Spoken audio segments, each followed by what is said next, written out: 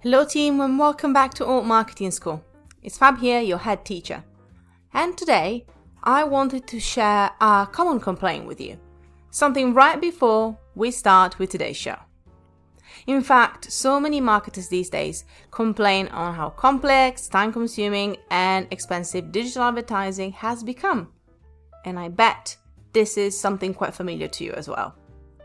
Well, guess what? Our friends at Feed make it effortless to run Facebook and Instagram ads that grow your audience and business online. You can wave goodbye to hours wasted in ads managers.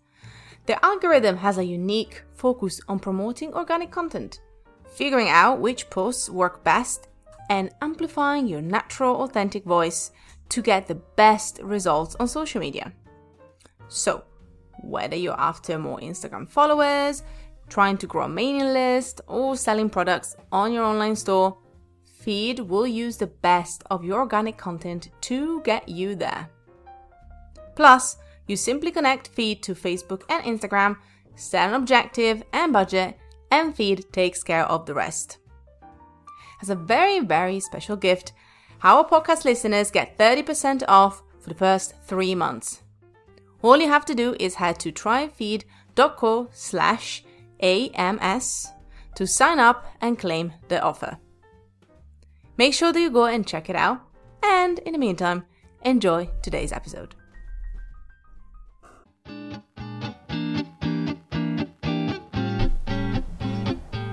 Welcome to Alt Marketing School.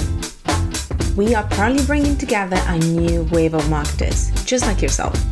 We want to provide you with the skills to speak to your audience perfectly, empower clients with winning strategies to market their brands, champion their values, and make a positive impact in the online world. My name is Fab, and I'm your host. May the class begin. Hello, squirrel friends, and welcome back to Alt Marketing School. It's Fab here, your teacher and the host of Alt Marketing School. Today, I am uber excited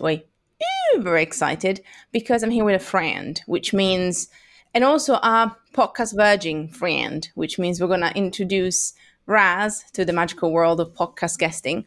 And he's a natural, so I have no doubt it's going to be an incredibly fun and engaging chat. Now, before we say hi to Raz, let me tell you a bit more about him. Over the past 10 years, he has been creating educational content for startups, business schools, and professional training programs. He built over 100 classes about leadership, marketing, product, data, you name it. There's a lot more than these. And these classes have been taken by thousands of students across the UK and Israel. Raz also worked with dozens of educators on improving the quality of their lessons, teaching skills, and also getting student results. These days, Raz runs Pedagogiques, a new freelance business that helps creators design online courses that turn users into fans and a better version of themselves, which sounds pretty good to me. How did I do, Raz? Amazing. Whenever I go to a webinar, or deliver a lecture, I want you to do the quick intro before. I love it. Actually, thank you every time. It reminds me when you listen to some podcasts and you have the very, very strong American kind of like self-development guy that comes in and is like, welcome to the podcast. Sure. Whereas that's what I can do now. And that's going to be one of my side hustles. Thank you for that. I'm going to start offering and see how we're doing. I'm excited to have you here. So see, no nerves. We're cool. We're chilled, right? No, yeah. I think that whenever there's a mic on, I either want to burst into a song or invent a catchphrase. I'm inspired by RuPaul now, so which one do you prefer? Yeah. That leads me to my first question, which I think I know the answer. Obviously, for context, I just want to say a couple of things. For context, Raz is one of our advisors, specifically when it comes to curriculum design, unsurprisingly. But also, we can call him a friend. Can I call you a friend? Yes, you may, fine. In the pressure of the podcast environment. So I know him quite well. So there's a couple of things that I'm going to ask you that I really want to see if I'm going to get it right. Like the first question that I have, we've got 3 icebreaker questions. And that leads me to what you were mentioning about RuPaul. I want to know, what would be a trivia category that you'd be really good at, Raz, and why? It can be anything. You can create your own. Oh, my God. Icebreaker questions. I feel like as if we're planning a syllabus for a course or a workshop. I think pop culture is definitely the thing that I would rule if I were, in RuPaul's Drag Race or somewhere else. I would win the Snatch game. I have a feeling. So definitely pop culture. From Britney Spears to Christina to Ariana Grande to Shawn Mendes.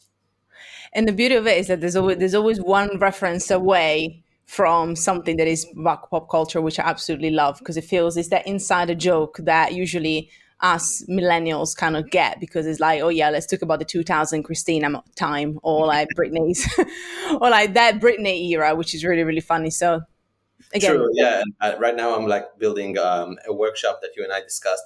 It's on storytelling on LinkedIn, and there are so many references from pop culture that I want to use, but most of the audience is going to be Gen Z, and I'm afraid that they might not get most of the references. So I'm trying to be as generalist as possible, which is hard. I know. And it's kind of hard when you want to also showcase kind of who you are, a bit of your personality. And as you say, finding the fine balance between that and not alienating your audience. But we're going to talk about that obviously today. So fret not. I actually have a couple more questions. And this one goes a bit back in the past, talking about pop culture as well. Raz, what is the first job you've ever had? And what did you learn from it? Why are you already laughing? Because I'm so young. I'm 18 now. Well, my first job, I tried to be a waiter for one day, and I got fired. I think after like 2 or 3 hours.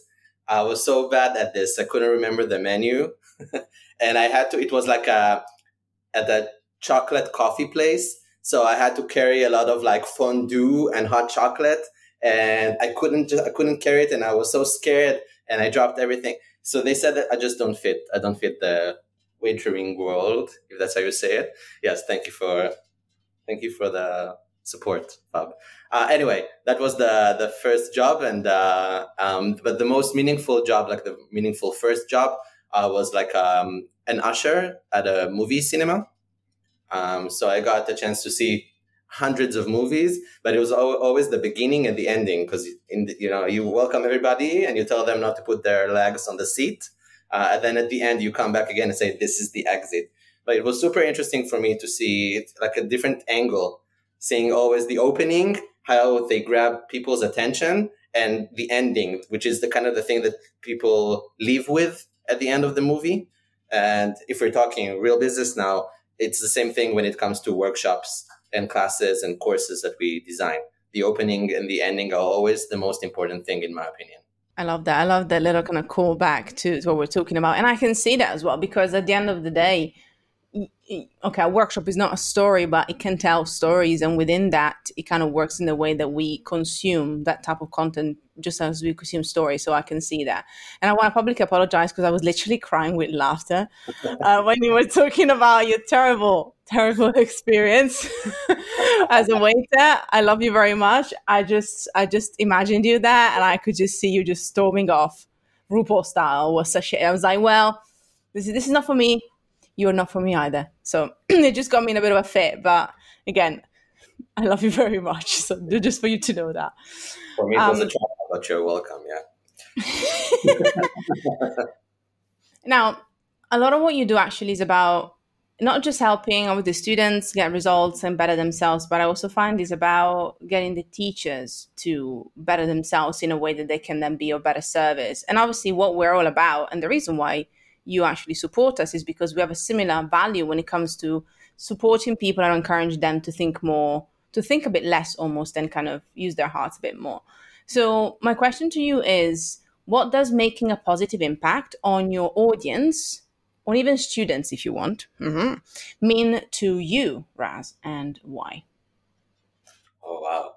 You know how there's, well, we're referencing pop culture, but, there's Batman, and there was Alfred, the guy from like behind the scenes that did all of the cool tech stuff and helped Batman shine. So a lot of times I feel like I'm in that role, and I love this role. So the teacher is Batman or Robin, and I'm Alfred behind the scenes, making sure that he prepared properly and he has all the tools. to make an impact on the students. And I think that when he shines, I shine as well, and the students shine as well. So it's a win-win-win for everybody. I love that. I love that. No, somebody closed all of the lights. Yeah, somebody closed all of the lights behind me. So it's like, I feel like people are shining me down now. They're like, that was nice. Thank you so much, Raz. That was a great 5-minute podcast. In the middle of my pitch, so it was fine. I can see you a lot as that as well, but I know the beauty of it is that I also see, I'm going to say, obviously, I also see you as the protagonist of your story in a way, and especially now with the fact that you now support also the instructors independently and not just working with other companies and supporting other companies within that. I think it's beautiful to see, because you actually have a way of telling stories that is really powerful, that obviously then translates into how we plan a workshop session, and the do's and the don'ts and what we need to bear in mind. So it's really a joy to see you actually sharing your journey as well, as much as you've been helping others sharing their journey too. And today, obviously, we're focusing on workshops because there's so much you can talk about when it comes to courses and curriculum design. You can spend hours, but I'm thinking together about what to focus on. I love the idea that you suggested signature workshops as the kind of the core messaging. Can I ask you, just for people that maybe are familiar but not too much, or they're not really sure what that entails, what are some of the benefits? What are some of the reasons why we should craft and work on a signature workshop for ourselves? Great question, Fab. Like we were talking about RuPaul earlier, so she always invents catchphrases. So I want to invent my own. So she has losing is the new winning. So I want to say teaching is the new marketing. Give me a number from 1 to 10, how good the catchphrase was.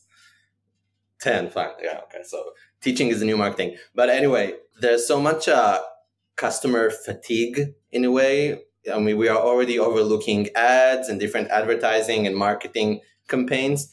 And on the other hand, when a brand or when a person teaches people something new, it automatically turns them into fans of the brand, of that person, and creating a better version of your audience, whether it is leads or already users that use your product or service.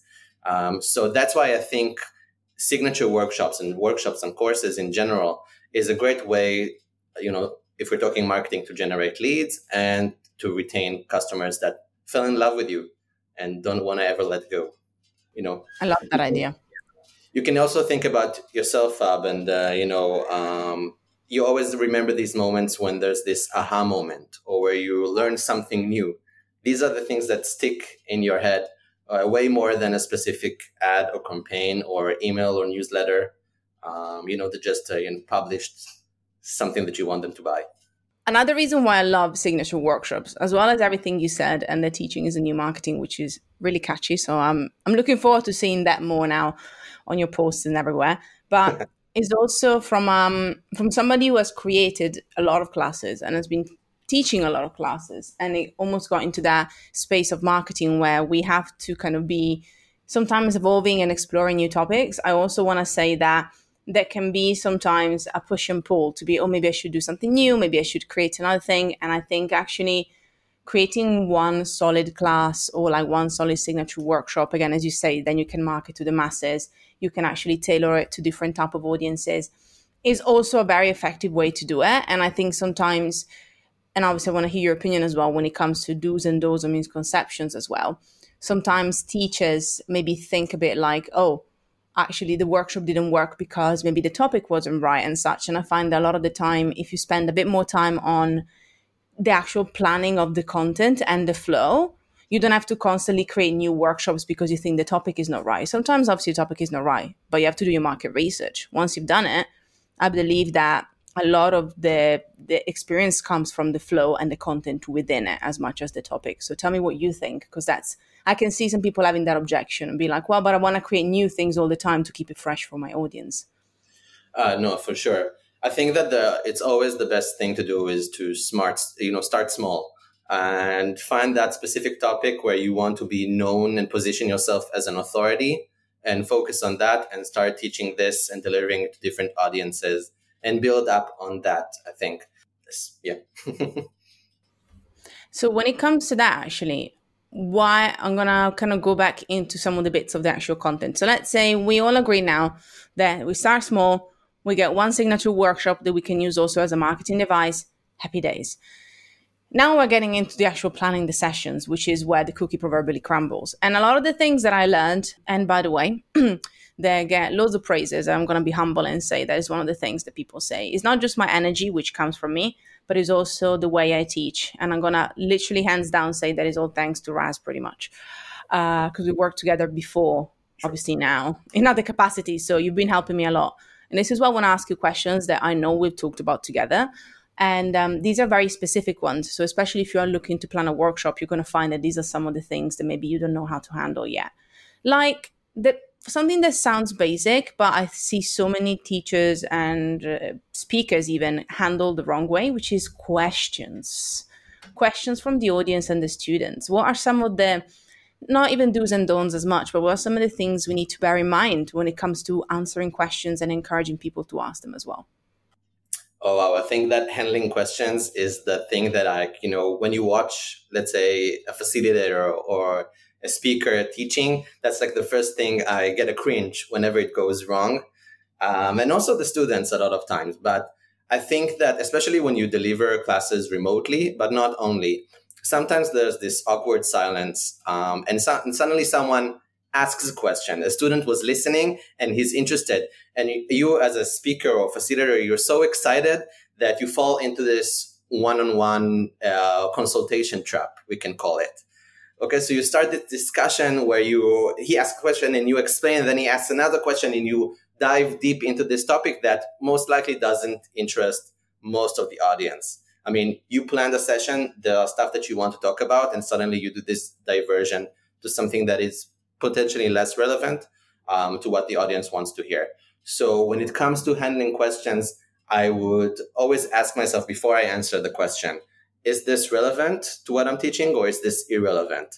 If it's irrelevant, then you can tell the student, listen, it's a great question, write it down and I will answer it at the end of the class. But be ruthless, yeah? Don't feel like you have to answer this question. Just tell them, write it down. It's also a great way to answer, return to it at the end of the session. And if it is relevant, then of course answer it, but make your answer short. And another thing that you can do is, I know that you do this well, Fab, is trying to involve other people when you answer the question. So one thing you can do is say, listen, this is relevant to all of you. Re-grab everybody's attention. Don't think that it's an answer that you give to only one student, but it's relevant to everybody. And of course, you can always ask the other students what they think about that person's question, and then give away your answer. It could be a good way to, generate curiosity. It's actually funny. I literally did that. Yes, the time of recording, I did that yesterday with a class. We had about up to 30 people. It was up and down, up to 30 people live in the class. And some of them were students and some of them were not. So we do have some taster classes open to either only the public or the students in the public. And it literally happened. So I'm going to put very briefly in context with an example. Somebody asked a question in the chat, which was relevant because of what we were talking about. So I was like, this is a great question. And does anybody have an idea of some examples of the content? Because what type of content should I create, et cetera, et cetera. So I was like, well, can somebody help us answer Marino's question? Put in the chat some of your answers, and then obviously I'll give you my take as well on it.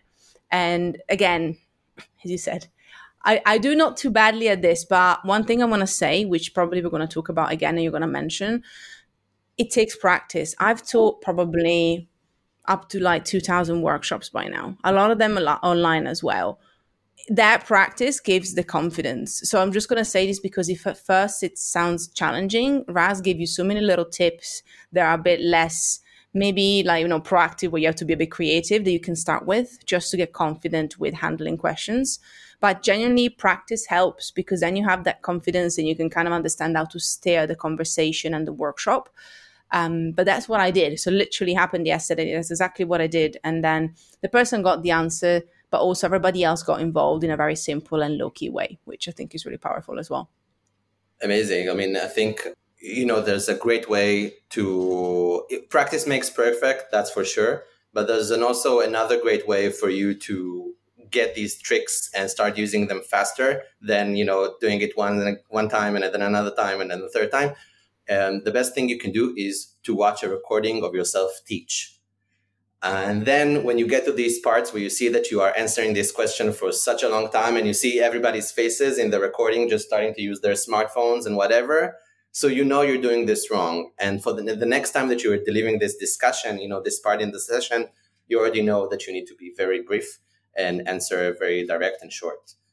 It's the cringiest thing you can do, but you become a perfect speaker afterwards. I promise you that.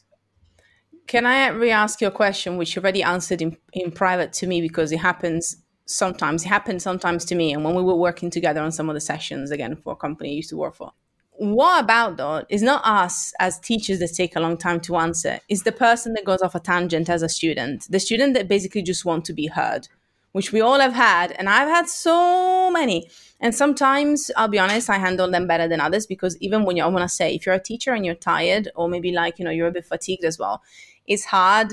And I think especially for UK peeps, the Italian in me comes out, so I can be a bit more assertive. But especially for some cultures, it can be really hard to either interrupt or just bring people back. So what would you say are some things that some teachers can do if a student just want to be heard, want to have a chat, but you actually, as you say, you're starting to see that everybody else is getting lost because they've been going on for 5 minutes just to make a point? It's a hard one. I know it's a hard one, but it's one that I know a lot of people resonate with. Definitely. So I think that there are two things you can do, but it's really a trial and error at the end of the day.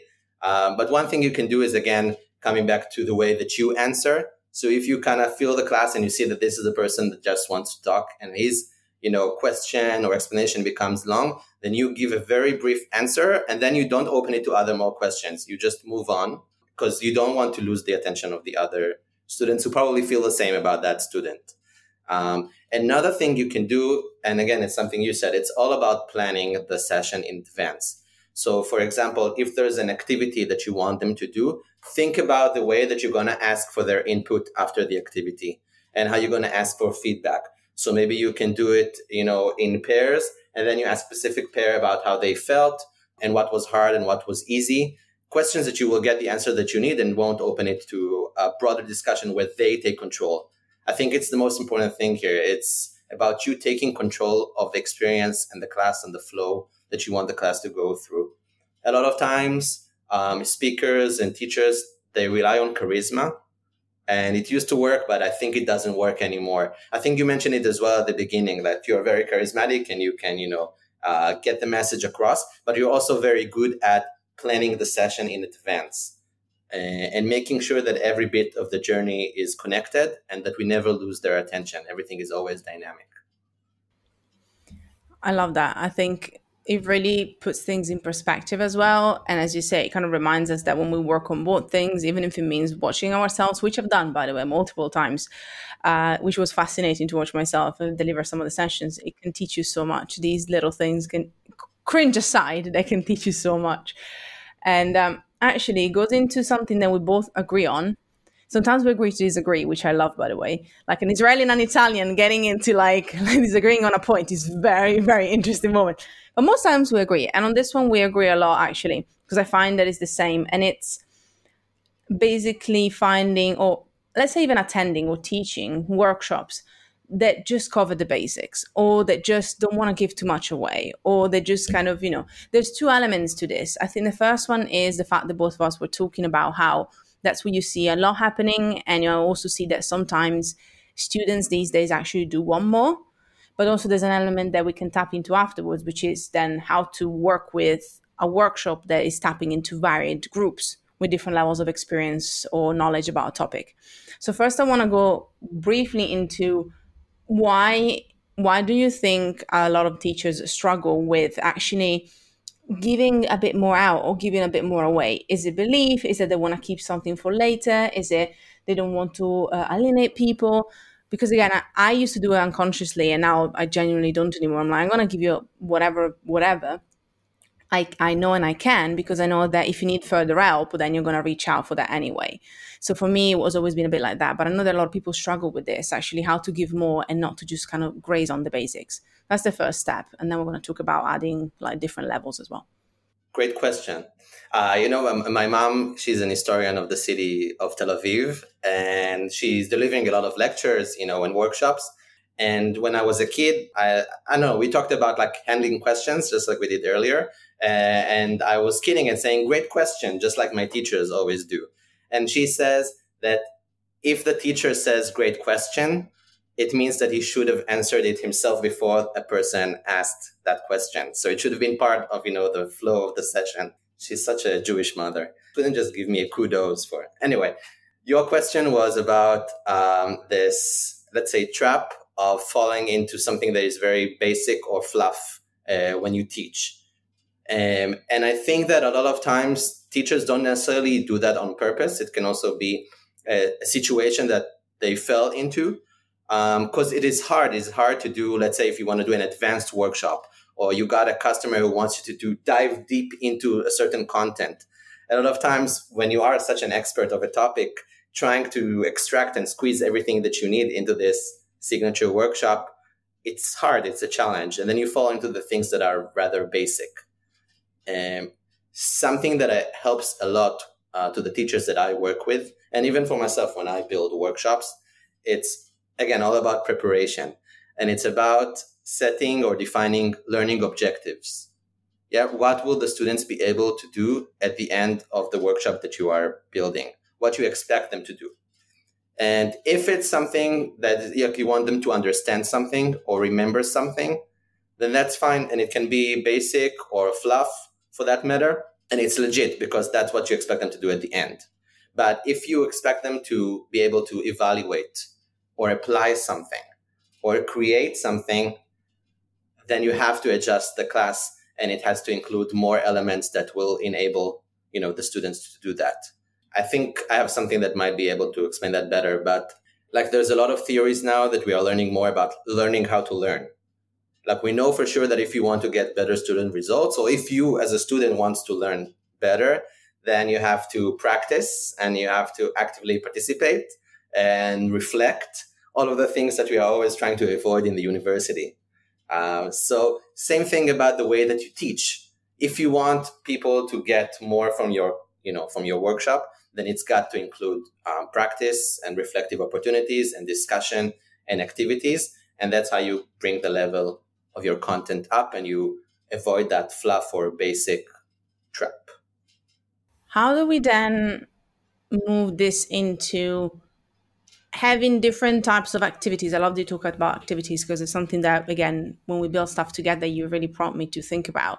And now it's become a bit second nature. Again, that's one of the positives as a teacher. When you do it long enough, you know how to kind of find that balance. But my question is, can activities or different types of flows within the workshop be a way to help you when you have a more varied group when it comes to level of knowledge? Or is there something else that you would say, actually doing this or having this inside a workshop can help me if I know that some of the people that will come will have different level of knowledge, experience, or skills? What would you say when it comes to that? How can we deliver better with varied groups? So yeah, definitely. I mean, the best way to make a workshop more advanced or complex is using examples and activities where they get to practice. And the more complex the activity is, the more advanced your workshop is, or the more, you give them tools to apply everything afterwards. The challenge can come whenever there is a varied group of levels of students in your classroom. So I think that one thing that you can do before the workshop is to try and set expectations as best as possible. So there's a description, right, of the workshop, and people can sign up or to a course and whatever. Try and clarify as much as possible, what is the level of complexity of the workshop that you're delivering? Is it basic, or is it intro to something, or is it mastering business models in 2022? So make sure that the words are accurate and that you build a workshop accordingly, that there's no misalignment, which causes always frustration, whether it was too easy or whether it was too hard.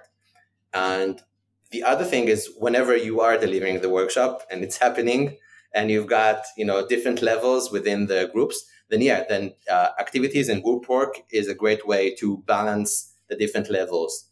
So again, it's all about planning. So you can either, if you know that you have half of the group, half of the students are more advanced and half of them feel less confident about the content. So you can mix them up and have pairs where you have one strong person and one, person who's weaker with the content.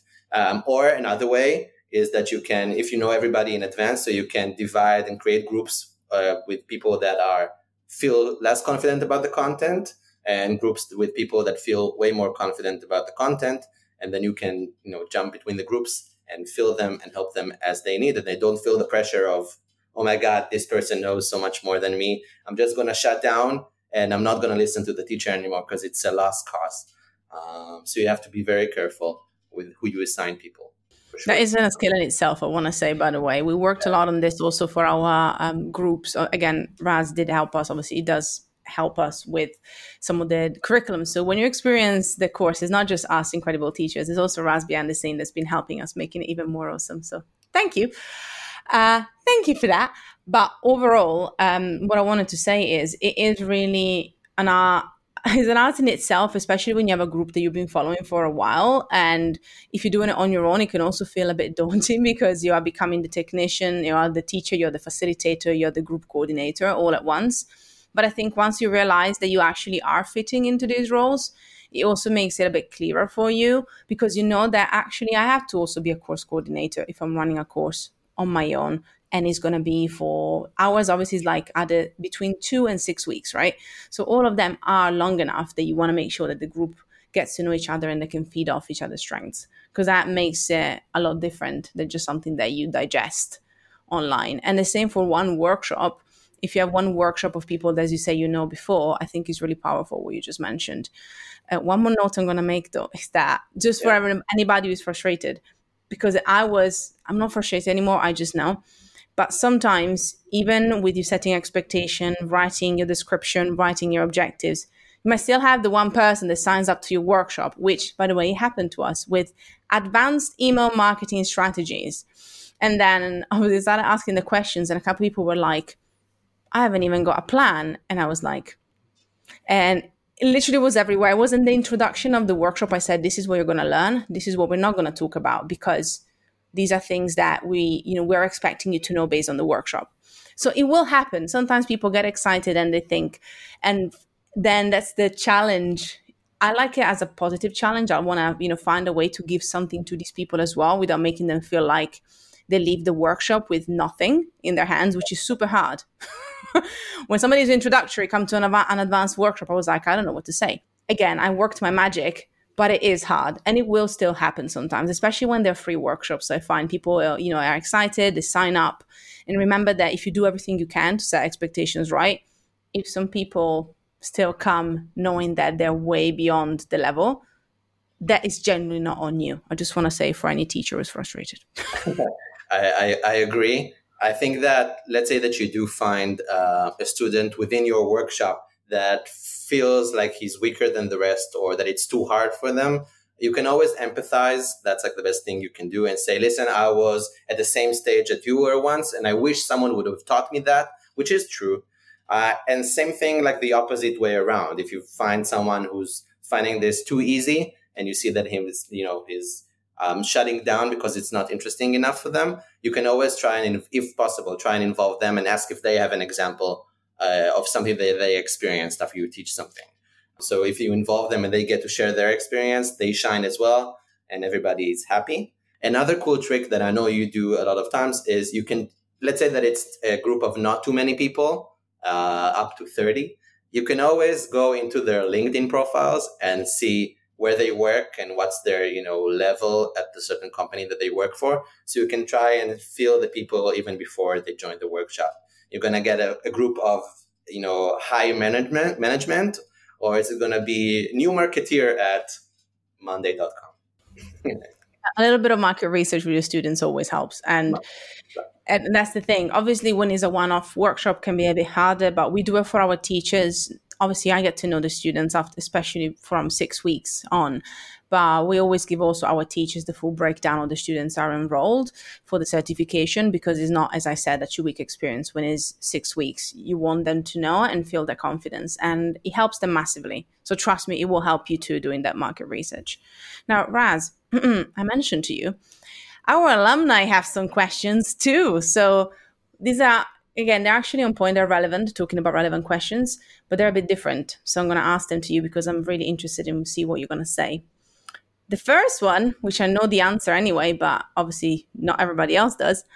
How do you balance traditional content like slides? I'm going to call it theory because that's what we usually would call it.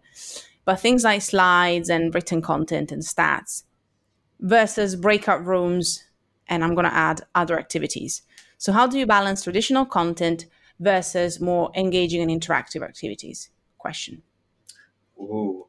Again, I feel like I want to, become RuPaul and just give one catchphrase as an answer. I feel like you're being sabotaged by your inner saboteur. Is this good enough, Ines? Thank you. Anyway, how do I balance between traditional content, the slides, the delivery of the content, the worksheets versus things that are considered less traditional? If it's breakout rooms and group activities and discussions and stuff like that. So for me, there's a very clear answer, and it goes back to something that we discussed just moments ago, and that's learning how to learn. I mean, theory just proves it, and not just theory. Real life, the best way to learn is when you play with the content and you feel it and you make mistakes and you discuss it and you criticize it. So the balance is really towards the side of practice and participation and activities, way more than teaching something new and talking about the content. So it's 70%, 70% practice and activities and discussions, and only 30% teaching something new and showing slides of content. That is literally the first thing you told me, by the way. I will remember it. You were like, cut, cut. And ever since, now I'm the annoying person that goes to our teachers because I review the slides and help them out. And I'm like, I can hear your voice being like, Raz being like, cut. And I was like, does it need to be said? It's like, oh yeah. Or can they actually see it? It's like, no, actually, they can experience it. Great, cut. Because it's like, I don't know if I have enough time. And I'm like, well, that's the problem, isn't it? Balancing that time as well sometimes. And it's kind of like knowing what to not get rid of. That's wrong. But knowing what to skip if you don't have time.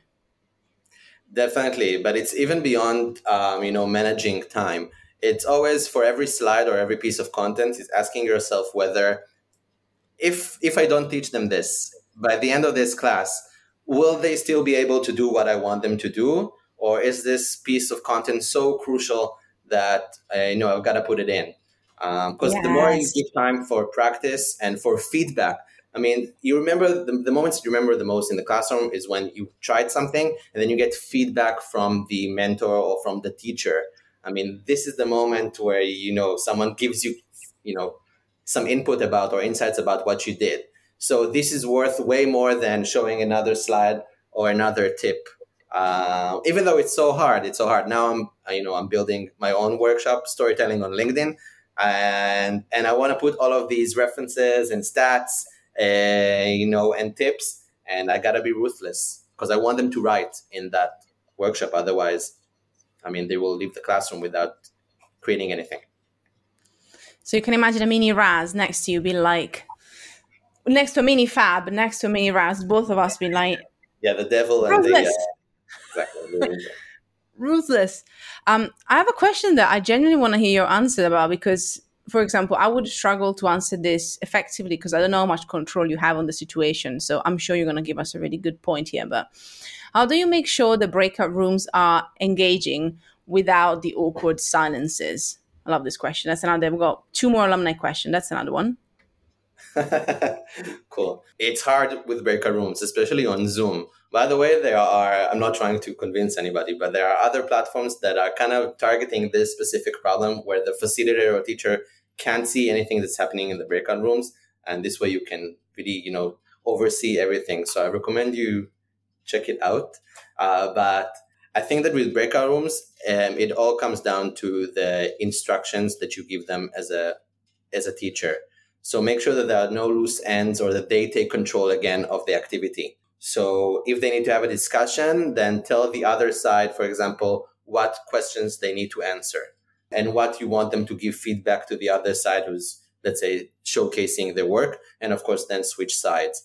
Another thing is that I really recommend that we give them shorter time than you intended, to make that activity. Sometimes a little bit of pressure of time is a good thing to get things going without falling into this, fluff, or that you feel like you're wasting time. So think about the activity. Let's say that you want to give it 10 minutes, then give it 7 minutes. So let's turn it into a rule, Fab.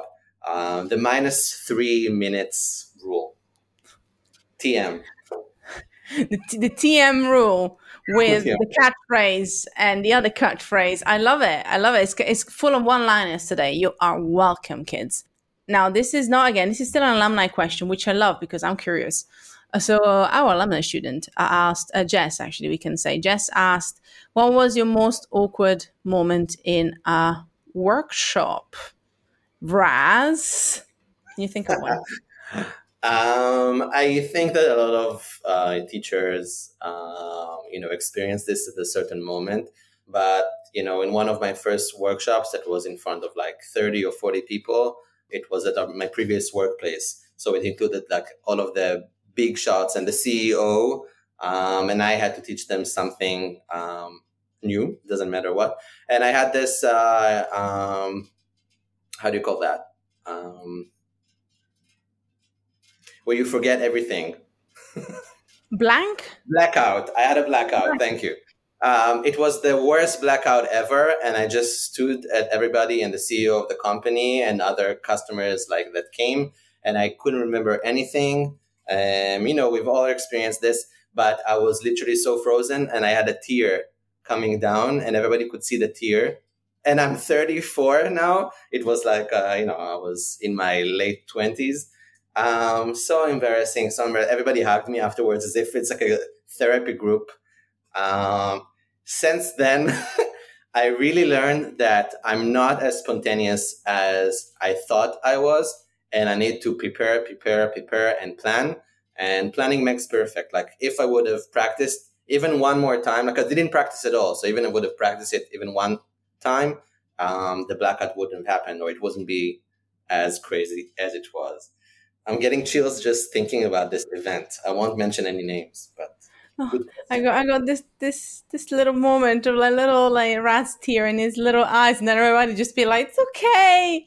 You know what? Though I found myself, and I talked about it actually, I think in my first book. I talked about it for sure.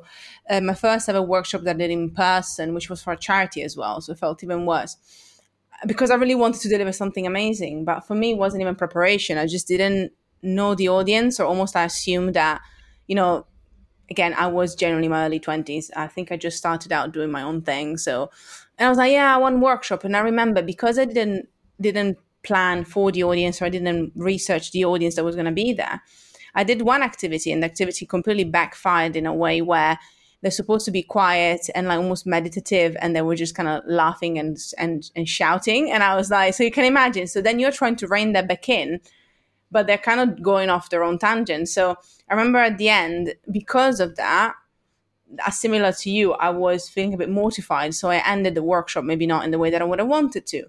And what it has taught me is, one, know your audience. And secondly, I don't know how, but it taught me about smooth recovery when sometimes things don't go to plan. Now, because I know, it can happen.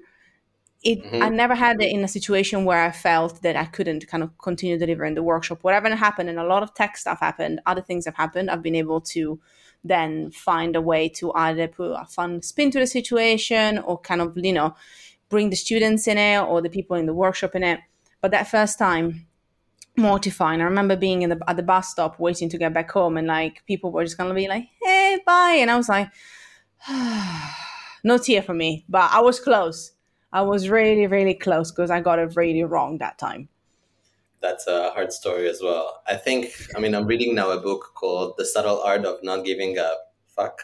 And it talks about these scenarios as well and how we deal with failure, and challenges. And the moment that we manage to overcome them, that's when we experience enlightenment and joy way more than, that everything goes smoothly all the time, because you always want more.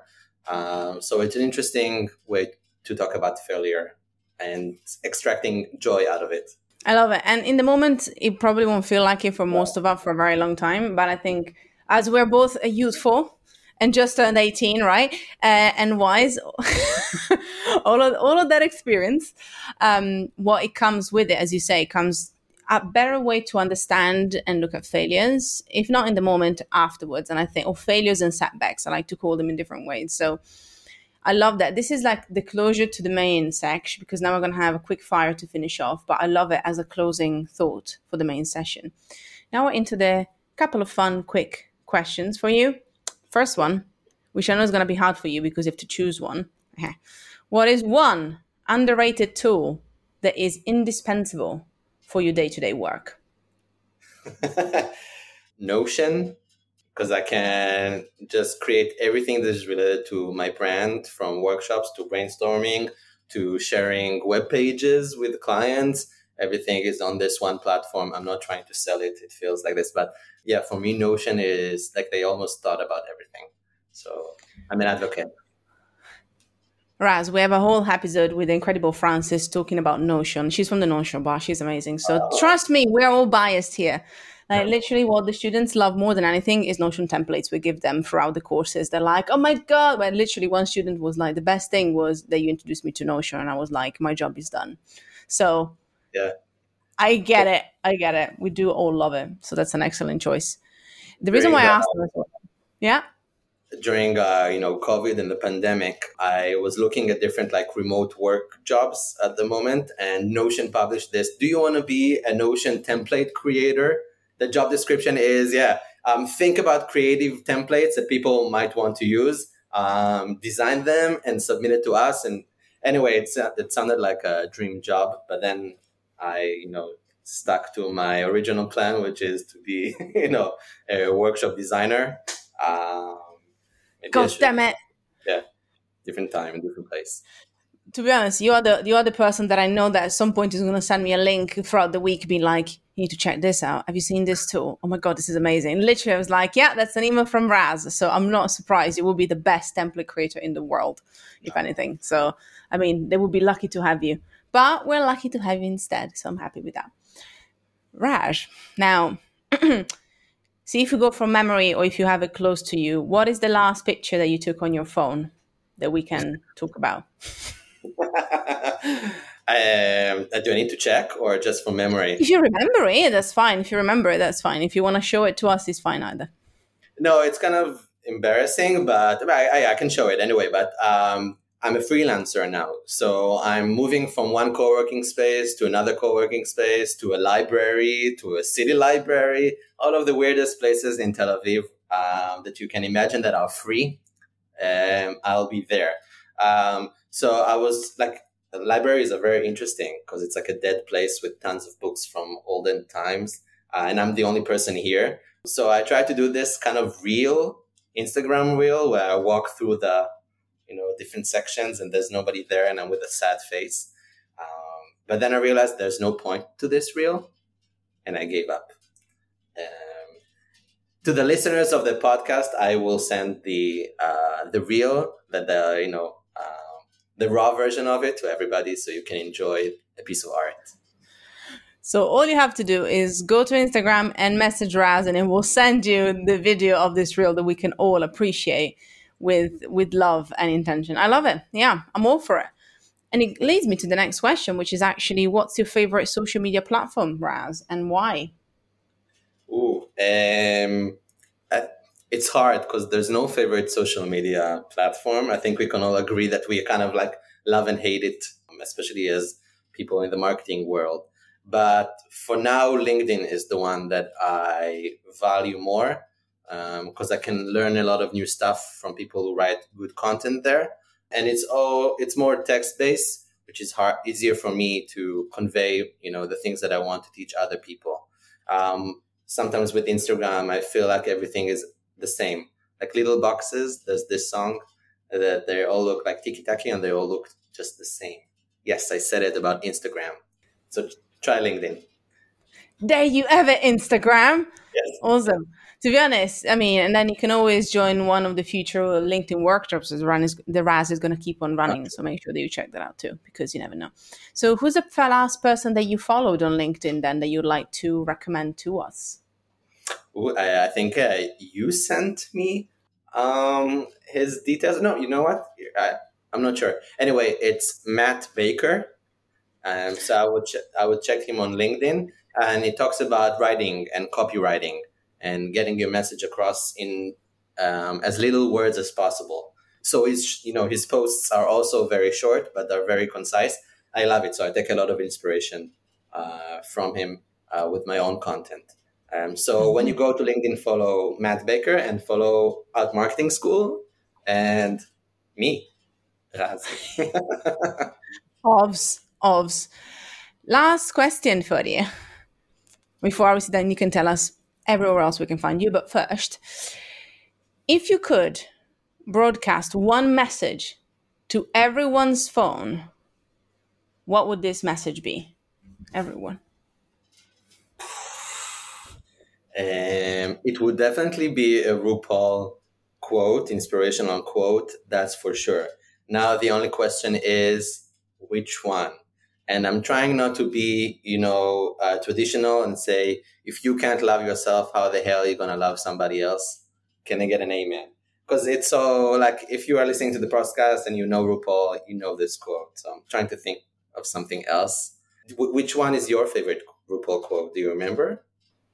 I think it's that one. I generally think it's that one because it always makes me smile. And also it's one that you hear all the time. So it's kind of like gets me into that good.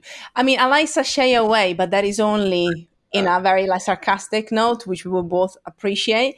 But that is more sarcastic. So as a positive one, that's my favorite one.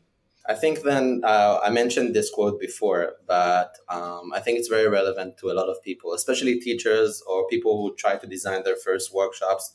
Or even after a few workshops, they feel like it doesn't work for them. Or people who write on LinkedIn or want to write on social media.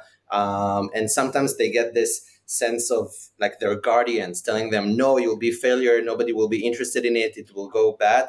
So RuPaul always says, I feel you're being sabotaged by your inner saboteur. So try to detect that thing. Like if you're reluctant to do something, is it because of these guardians that want to protect how you feel and you need to get out of your comfort zone? Or is it something that is legitimate that makes you feel bad and you don't want to do it for a valid reason? Then don't. But don't let that inner saboteur sabotage your work. I love it. I love it. Raz, thank you. See, we did it. It was all good. Yes. You done it. You done it. One of many, the first one of many. As long as you remember us as your first podcast, us and the listeners, then we'll be more than happy to see you flourish in so many other shows as well. But thank you for being here. Thank you for being a great friend and a massive cheerleader and supporter of everything we do. I massively appreciate it. Now, if people want to find that, if people want to find out more about you, where should they go?